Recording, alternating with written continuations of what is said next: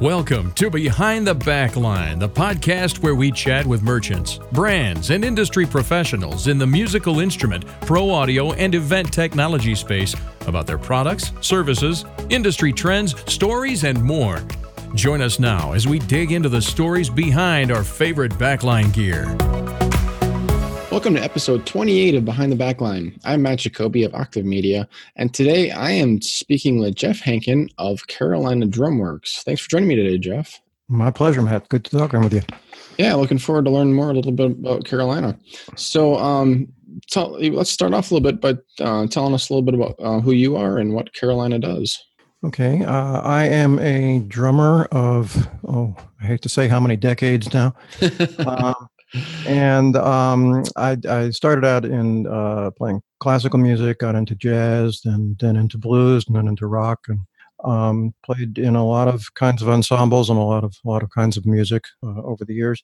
But I got into I started building snare drums, and now I do what I describe as high-end snares and occasional kits. It kind of filled in. It started that when I'd hit about 50, if I can use the number, years of playing, and the hours were getting kind of late, and the gear was getting kind of heavy, and I got hooked on the drum building aspect of it, which has done wonders for my woodworking skills. Then it became a company about 10 years ago, actually 10 years and I guess 2 months ago. So what I try to do is I try to build drums that I want to play, and then afterwards part company with them. But it means that I'm striving for as high a pinnacle as I can get to, which gets me into more and more detail and more little touches and TLC, and hopefully gradually improving product over the years. Yeah, well, happy 10-year anniversary. I did notice that it was 2008. So I hope you're having a giant celebration this year for 10 years. Yeah. Well, every year is a celebration. Okay. Well, I think you have a lot to be celebrating. I mean, just looking at your website, I'll give it a quick plug, is carolinadrumworks.com.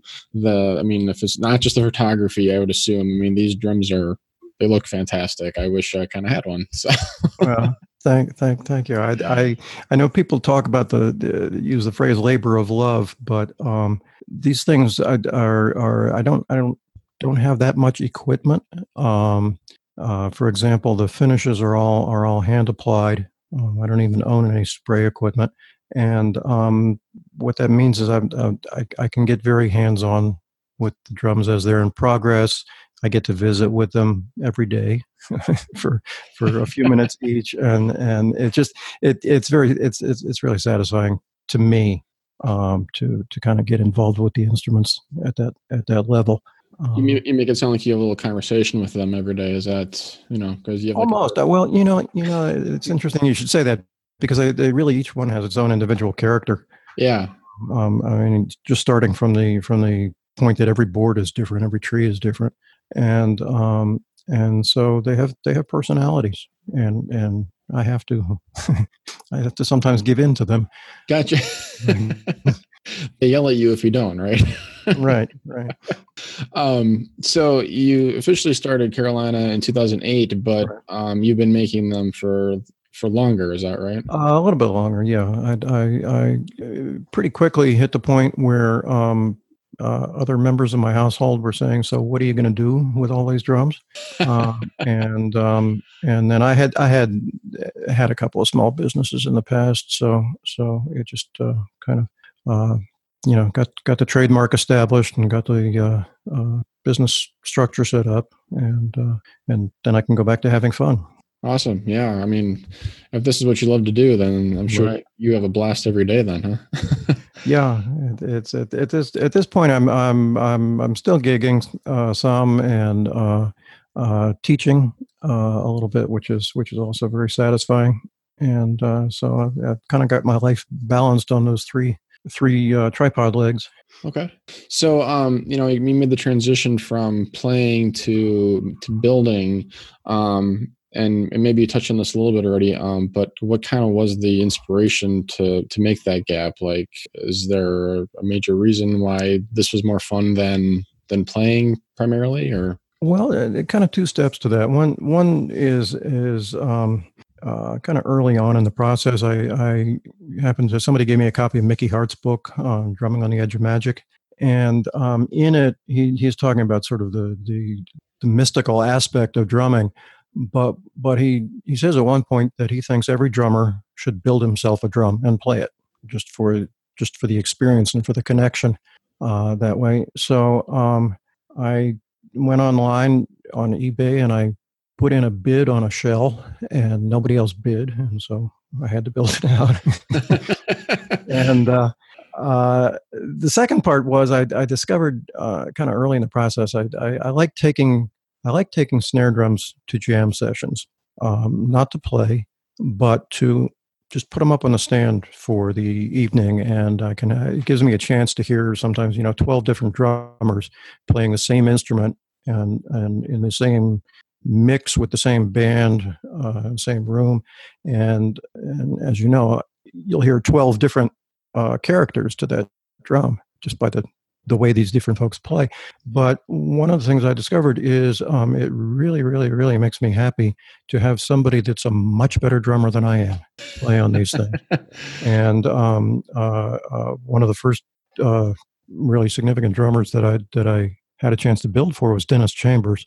And I can't describe what it is to have Dennis playing a drum that I made for him. It's more exciting than being on the stage for me. Yeah, it's got to be kind of a dream come true. I've heard this from other people too. When someone can make it sing or do what it's meant to do. Uh-huh. From a third party perspective, and getting a chance to see it from the audience's perspective. That's right. It's also a great education for me because hearing these things out front, hearing a drum when you're sitting right over it is very, very different from hearing it out front. And even in a non-acoustic situation, or talking to the sound men about what they're doing or not doing with the sound once they get it. And that helps me in fine tuning an instrument. It helps me make it do what it needs to do out front, even though that's not necessarily what the drummer sitting over it hears. Mm-hmm. No, totally, that makes sense. So in terms of taking the road less traveled, it feels like more and more people are making their own drums these days, but it depends on if they're really good at it or not. Kind of like craft brewing. Right.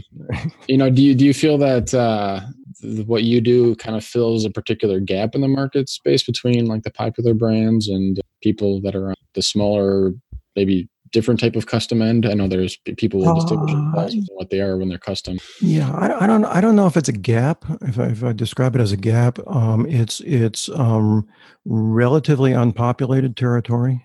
My orientation is toward refining these drums as musical instruments. So you have in the design of a drum, you have I'd say literally dozens of factors that can influence the sound, the playability, the character, the usability, one way or another. And the process for me is to try to get all these factors in alignment so that they're working toward the same goal. I think I see a lot of drums built where the bearing edge profile may be conflicting with the snare beds in terms of what they accomplish, and they're actually weakening each other instead of helping each other. Those two things. So I feel like I'm in a constant state of exploring and refining and getting better at each of these little nuances. What happens with that is there are hours and hours and hours and hours of detail and attention that go into these things, which puts them in a pretty select niche. I'm not saying that there aren't others doing the same thing, but not that many. And certainly it's a far cry from the mass production drums that you see out in the stores and online. Yeah. So on that same note, like how long does it take you to craft a drum from start to finish on like an average? Well, I've never added up the hours because I kind of don't want to know. Yeah. Because if I knew, I would know what I was making per hour, and I would be really upset. But generally, if it's a solid shell, like a stave or a steam bend, and those are the bulk of the drums that I do. It's usually running around 5 months, start to finish. Okay. From the time it's aboard to the time it's a drum in the customer's hands. And that sounds like a lot of attention detail and materials, time, everything. I mean, do you find that certain materials work better than others, or is it mainly just whatever the end goal is for the sound and for the customer? Well, it's the goal for the sound of the customer, and normally I like to and generally have kind of long dialogues at the beginning of the process with the customer, and sometimes they're just ongoing conversations that are kind of on and off over literally months or years. Gotcha. Before we're ready to do the build. But it's my recommendations are always going to be, first of all, tone woods, good tone woods, and second, starting from what kind of music are you playing, and what kind of sound are you trying to produce? What feel makes you happy when you're playing a drum, and that can steer toward certain species. Sometimes, I mean, there have been questions about the environment that people live in, because these drums go all over the country, and sometimes there are temperature issues, humidity issues, and certain kinds of wood will perform better or be easier to work with for the player. Yeah, good point. Especially where I live, where it gets super humid, and the air conditioning is probably screwing up my drum kit as we speak. So this is why they invented ply. Exactly. Do you feel that like the metals and the accessories and all the hardware and everything, is depending on how that's applied or what type of materials are used? Is that also usually? Yeah, both the application and the materials. On my snares, I use tube lugs that they're my design, and I have them machined specifically for these drums. And the posts of the lugs are generally solid brass, which is a nice sonic metal. And the tubes are stainless steel, polished stainless steel, which has a couple of advantages. One being that the threading is very, very precise and very durable. So if there is any problem with something stripping, it's going to be, the 80-cent tension rod and not the tube. But some of those metals carry vibration, carry sound better than others. One of the big questions in that is aluminum, because aluminum generally will not deaden but flatten out a sound a little bit. So you need to be careful how you use it. The other thing is the amount of mass that you put on the shell, because that has a great influence on the tonality of the shell and the resonance of the shell. So these are, tube lugs end up being very strong with a very small footprint. And the first time that you attach a lug or other hardware to a drum shell, you can hear the difference. One lug will do it just instantly. So again, taking that into account, the more mass, the higher the fundamental pitch. And that's why the drums with the thick shells get very loud and don't have very much tone. So there's always in everything, all these little details that I keep talking about. There's a balance between projection, volume, and tone. So I work with steam bend shells and stave shells and ply shells, and I like them to be usually all in the same configuration, which is to say a 1/4 inch thick with reinforcement rings. They might be milled in or they might be added that make it 1/2 inch thick at the edges, and that stays consistent no matter what type of construction I'm working with. Okay. And that I find is just the best balance of keeping good tone. Awesome. Now, I kind of had this thought, and I think this pertains more to toms because I know, it's kind of more of a popular thing now. What does it take when you say that, lugs affect the sound of a shell immediately, even with just one? What do you work at all with the suspended mounts at all, where you usually use like the hoop versus actually attaching the any missing hardware? Yeah, usually, I mean, it's a discussion with customers. I think just about all of them have wanted suspension mounts. Okay. On their toms. One thing I do, the resonance and the sustain on a tom is an interesting thing. You can always take away sustain, but you can't add it to a drum. So I like to do on a kit. I do what I call graduated bearing edges. So that the smaller drums, which generally don't ring as much, get a sharper edge profile, and as we go down to larger sizes, those profiles become rounder because usually people have more trouble with too much sustain and ring getting muddy in floor toms, for example. But you never know the situation. I was at a music performance a few months ago. A really good drummer using what I know to be a really good kit was not one of mine, but I know the builder, and I know that these drums are nice and resonant, and toms are nice and resonant, and in performance, he was playing with like dish towels over the drum heads. Huh. I mean, this is way beyond moon gel, right? Yeah. So, but I guess it worked out for what the sound man wanted. It seems like there was not maybe the right match in the drum design for the way he wanted to use them, or the sound he wanted, or the heads he was using. I don't know. Yeah, I don't think that any of the major head makers create dish towel heads that I've made to date. It takes me back to the days of the oil filled heads and the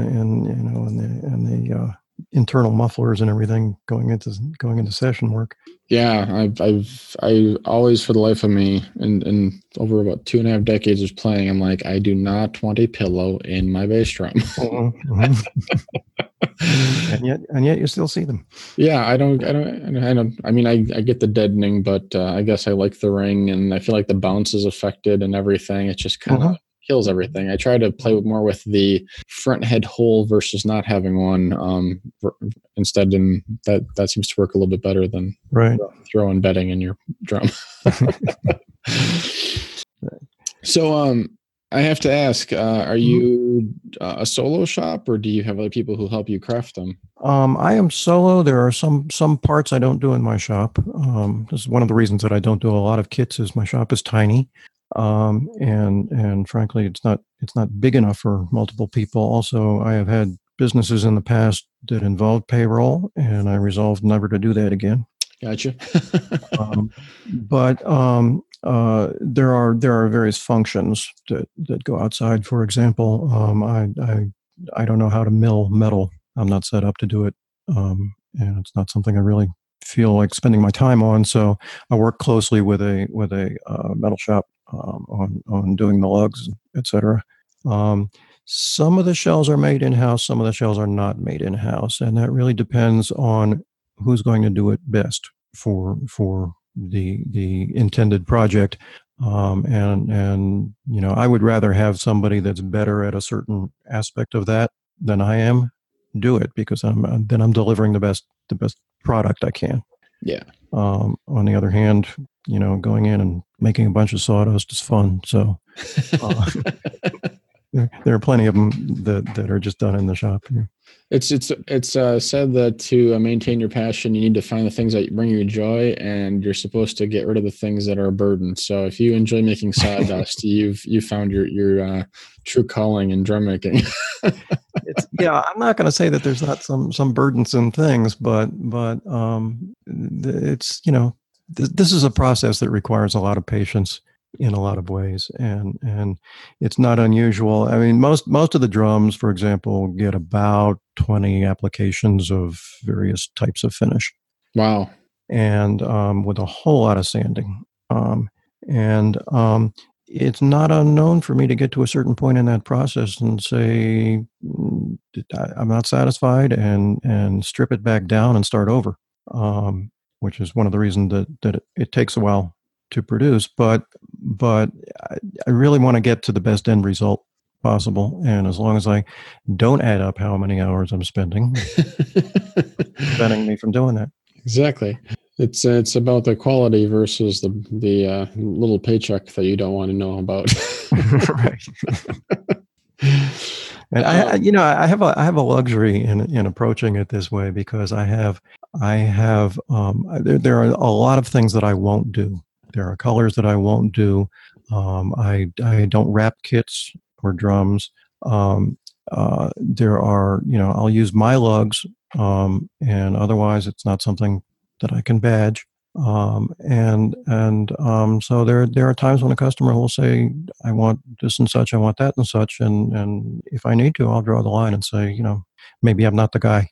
Yeah, no, takes a lot to come to that conclusion, but to have the perfect end game or the end goal, may or may not be the right thing or right fit. So while I noticed you do not have like an official player endorsement program or of any sort, because everything is kind of custom, do you have any recognizable names out there who are touting your drums? Yeah, well, Dennis, of course, is always the first one that I'm ready to mention. All right, yep. Jeff Sipe, who's played with Derek Trucks, Jimmy Herring, Bela Fleck, a guy named Bill Berg, who was not a huge name, but he was a founding member of Flim and the BBs a while back, and he's a wonderful jazz fusion drummer, and he's actually the drummer on the Bob Dylan Blood on the Tracks album. Awesome. River Gagurian, who is just an outstanding world percussionist who's played on hundreds of albums and soundtracks, and I was actually able to design a drum specifically for him that became one of the 4 series of snare drums that I do, so that it would work with hand percussion and hand playing, for that matter, and be compatible with a hybrid kit of world percussion instruments. Christopher Williams out of Nashville, who tours he's playing with the Gene Simmons band these days, and he's been in the German metal group Accept for the past 4 years, touring all over the world. He's toured with Kid Rock, played for Lee Greenwood. Mike Gould, University of Michigan jazz faculty. Greg Clark, who plays occasionally with Snarky Puppy and Jonathan Scales Orchestra. Wonderful young drummer, actually one of Dennis's disciples, if you will. Okay. A lot of different people in different walks of drumming, and I get a kick out of that too. There's a group of educators in South Texas that has taken a whole bunch of my concert snares in, and I don't know what goes on there in South Texas, but it's like a little fan club. So. Well, it's a good thing that you go by sound and tailor it to whatever genre people are going for, because it looks like you got them all over the place. So it's a good approach then. Yeah. And it lets me, I get to apply kind of a diverse musical background in terms of my ear and knowing what a drum should do for this type of use and knowing what it should do for that type of use. Actually, I don't tell a lot of drummers this, but I was a music composition major in school. So learning a lot about tonalities and the way instruments blend together, work together, how you use voices, has been a help with this. Definitely. So going back to what you said about taking it to jam sessions, to kind of get an idea of how it sounds from an outside perspective, do you find that you've was it that you had multiple genres in one evening, or that you would go to different genre focused jam sessions to kind of get that across the board? Yeah, it depends. It depends on the jam session. I mean, some are, this is a blues jam or this is a funk jam or something. But sometimes you get, there was one I used to go to in the Washington, D.C. area that was ostensibly an R&B blues jam session, but people sitting in would get to call the numbers, and you'd have a country tune, and then a fusion tune, and then a R&B classic. So is that mostly what I pay attention to is different drummers. And there are different touches, the different ways you use the instrument. This is one of the wonderful things about acoustic versus electronic instruments. And I think electronic drums are a lot of fun, but you can't. I remember a Steve Smith video that I haven't been able to find in a while, but it was something where he was drawing maybe 24, 28 different sounds out of a snare drum just by the way he played it. Wow. And a good player can do that and has control over it. So their selection of how they're going to hit that drum is a big part of how they define their sound. Until you kept going there, I was like, yeah, it's electronic drum. Oh wait, you mean acoustic drum? Oh, did I get? I'm sorry. No, I was just kind of. I think I got into the mindset that you're talking about digital. Like, wow. Okay. Well, awesome. Well, before we wrap it up, I wanted to give you a chance to plug your website again. I know I did already, and any social media or anything, so people can find out more about your products. The website is www.carolinadrumworks.com. The Facebook page is Carolina Drumworks, and Instagram is Carolina Drumworks, one word. Awesome. And all the popular ones, so all the kids can find you, as well as all the veterans, as you want to call them. Awesome. I don't, like I say, I enjoy teaching. I like young drummers. I know that they're not in the need area or the financial area for my drums, but they get older and their interests and needs develop, and so sometimes I've had people take 4 years to go from liking the drums to ordering one, and that's okay. And that makes a lot of sense. Yeah, it's like, I've discovered it, I love it, can't afford it, but I'm keep it in mind, and I'll get to you when I can. At some point, it's time. Yeah. So. Awesome. Well, thanks for joining me today. This has been great. Thank you. I've had fun. I hope you have. Yeah, definitely. Thank you for listening to Behind the Backline, brought to you by Octave Media, an inbound marketing agency focused on helping music merchants develop an automated solution to increase website sales. You can find Octave Media at www.octave.media. Don't forget to subscribe to our podcast in iTunes or Google Play Music to learn more about great products and companies in the musical instrument, pro audio, and event technology space, and be sure to leave a review to let us know what you thought of this episode. We encourage you to share us with your friends and colleagues via social media, and we'll see you next time. Take care.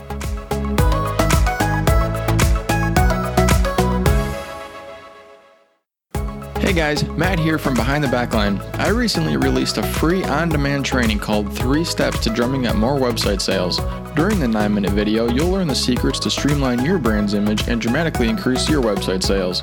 If you're a music brand or a retailer and you want to increase your website sales, go to octave.media/drumoffer today. That's octave.media/drumoffer. And thanks for listening to Behind the Backline.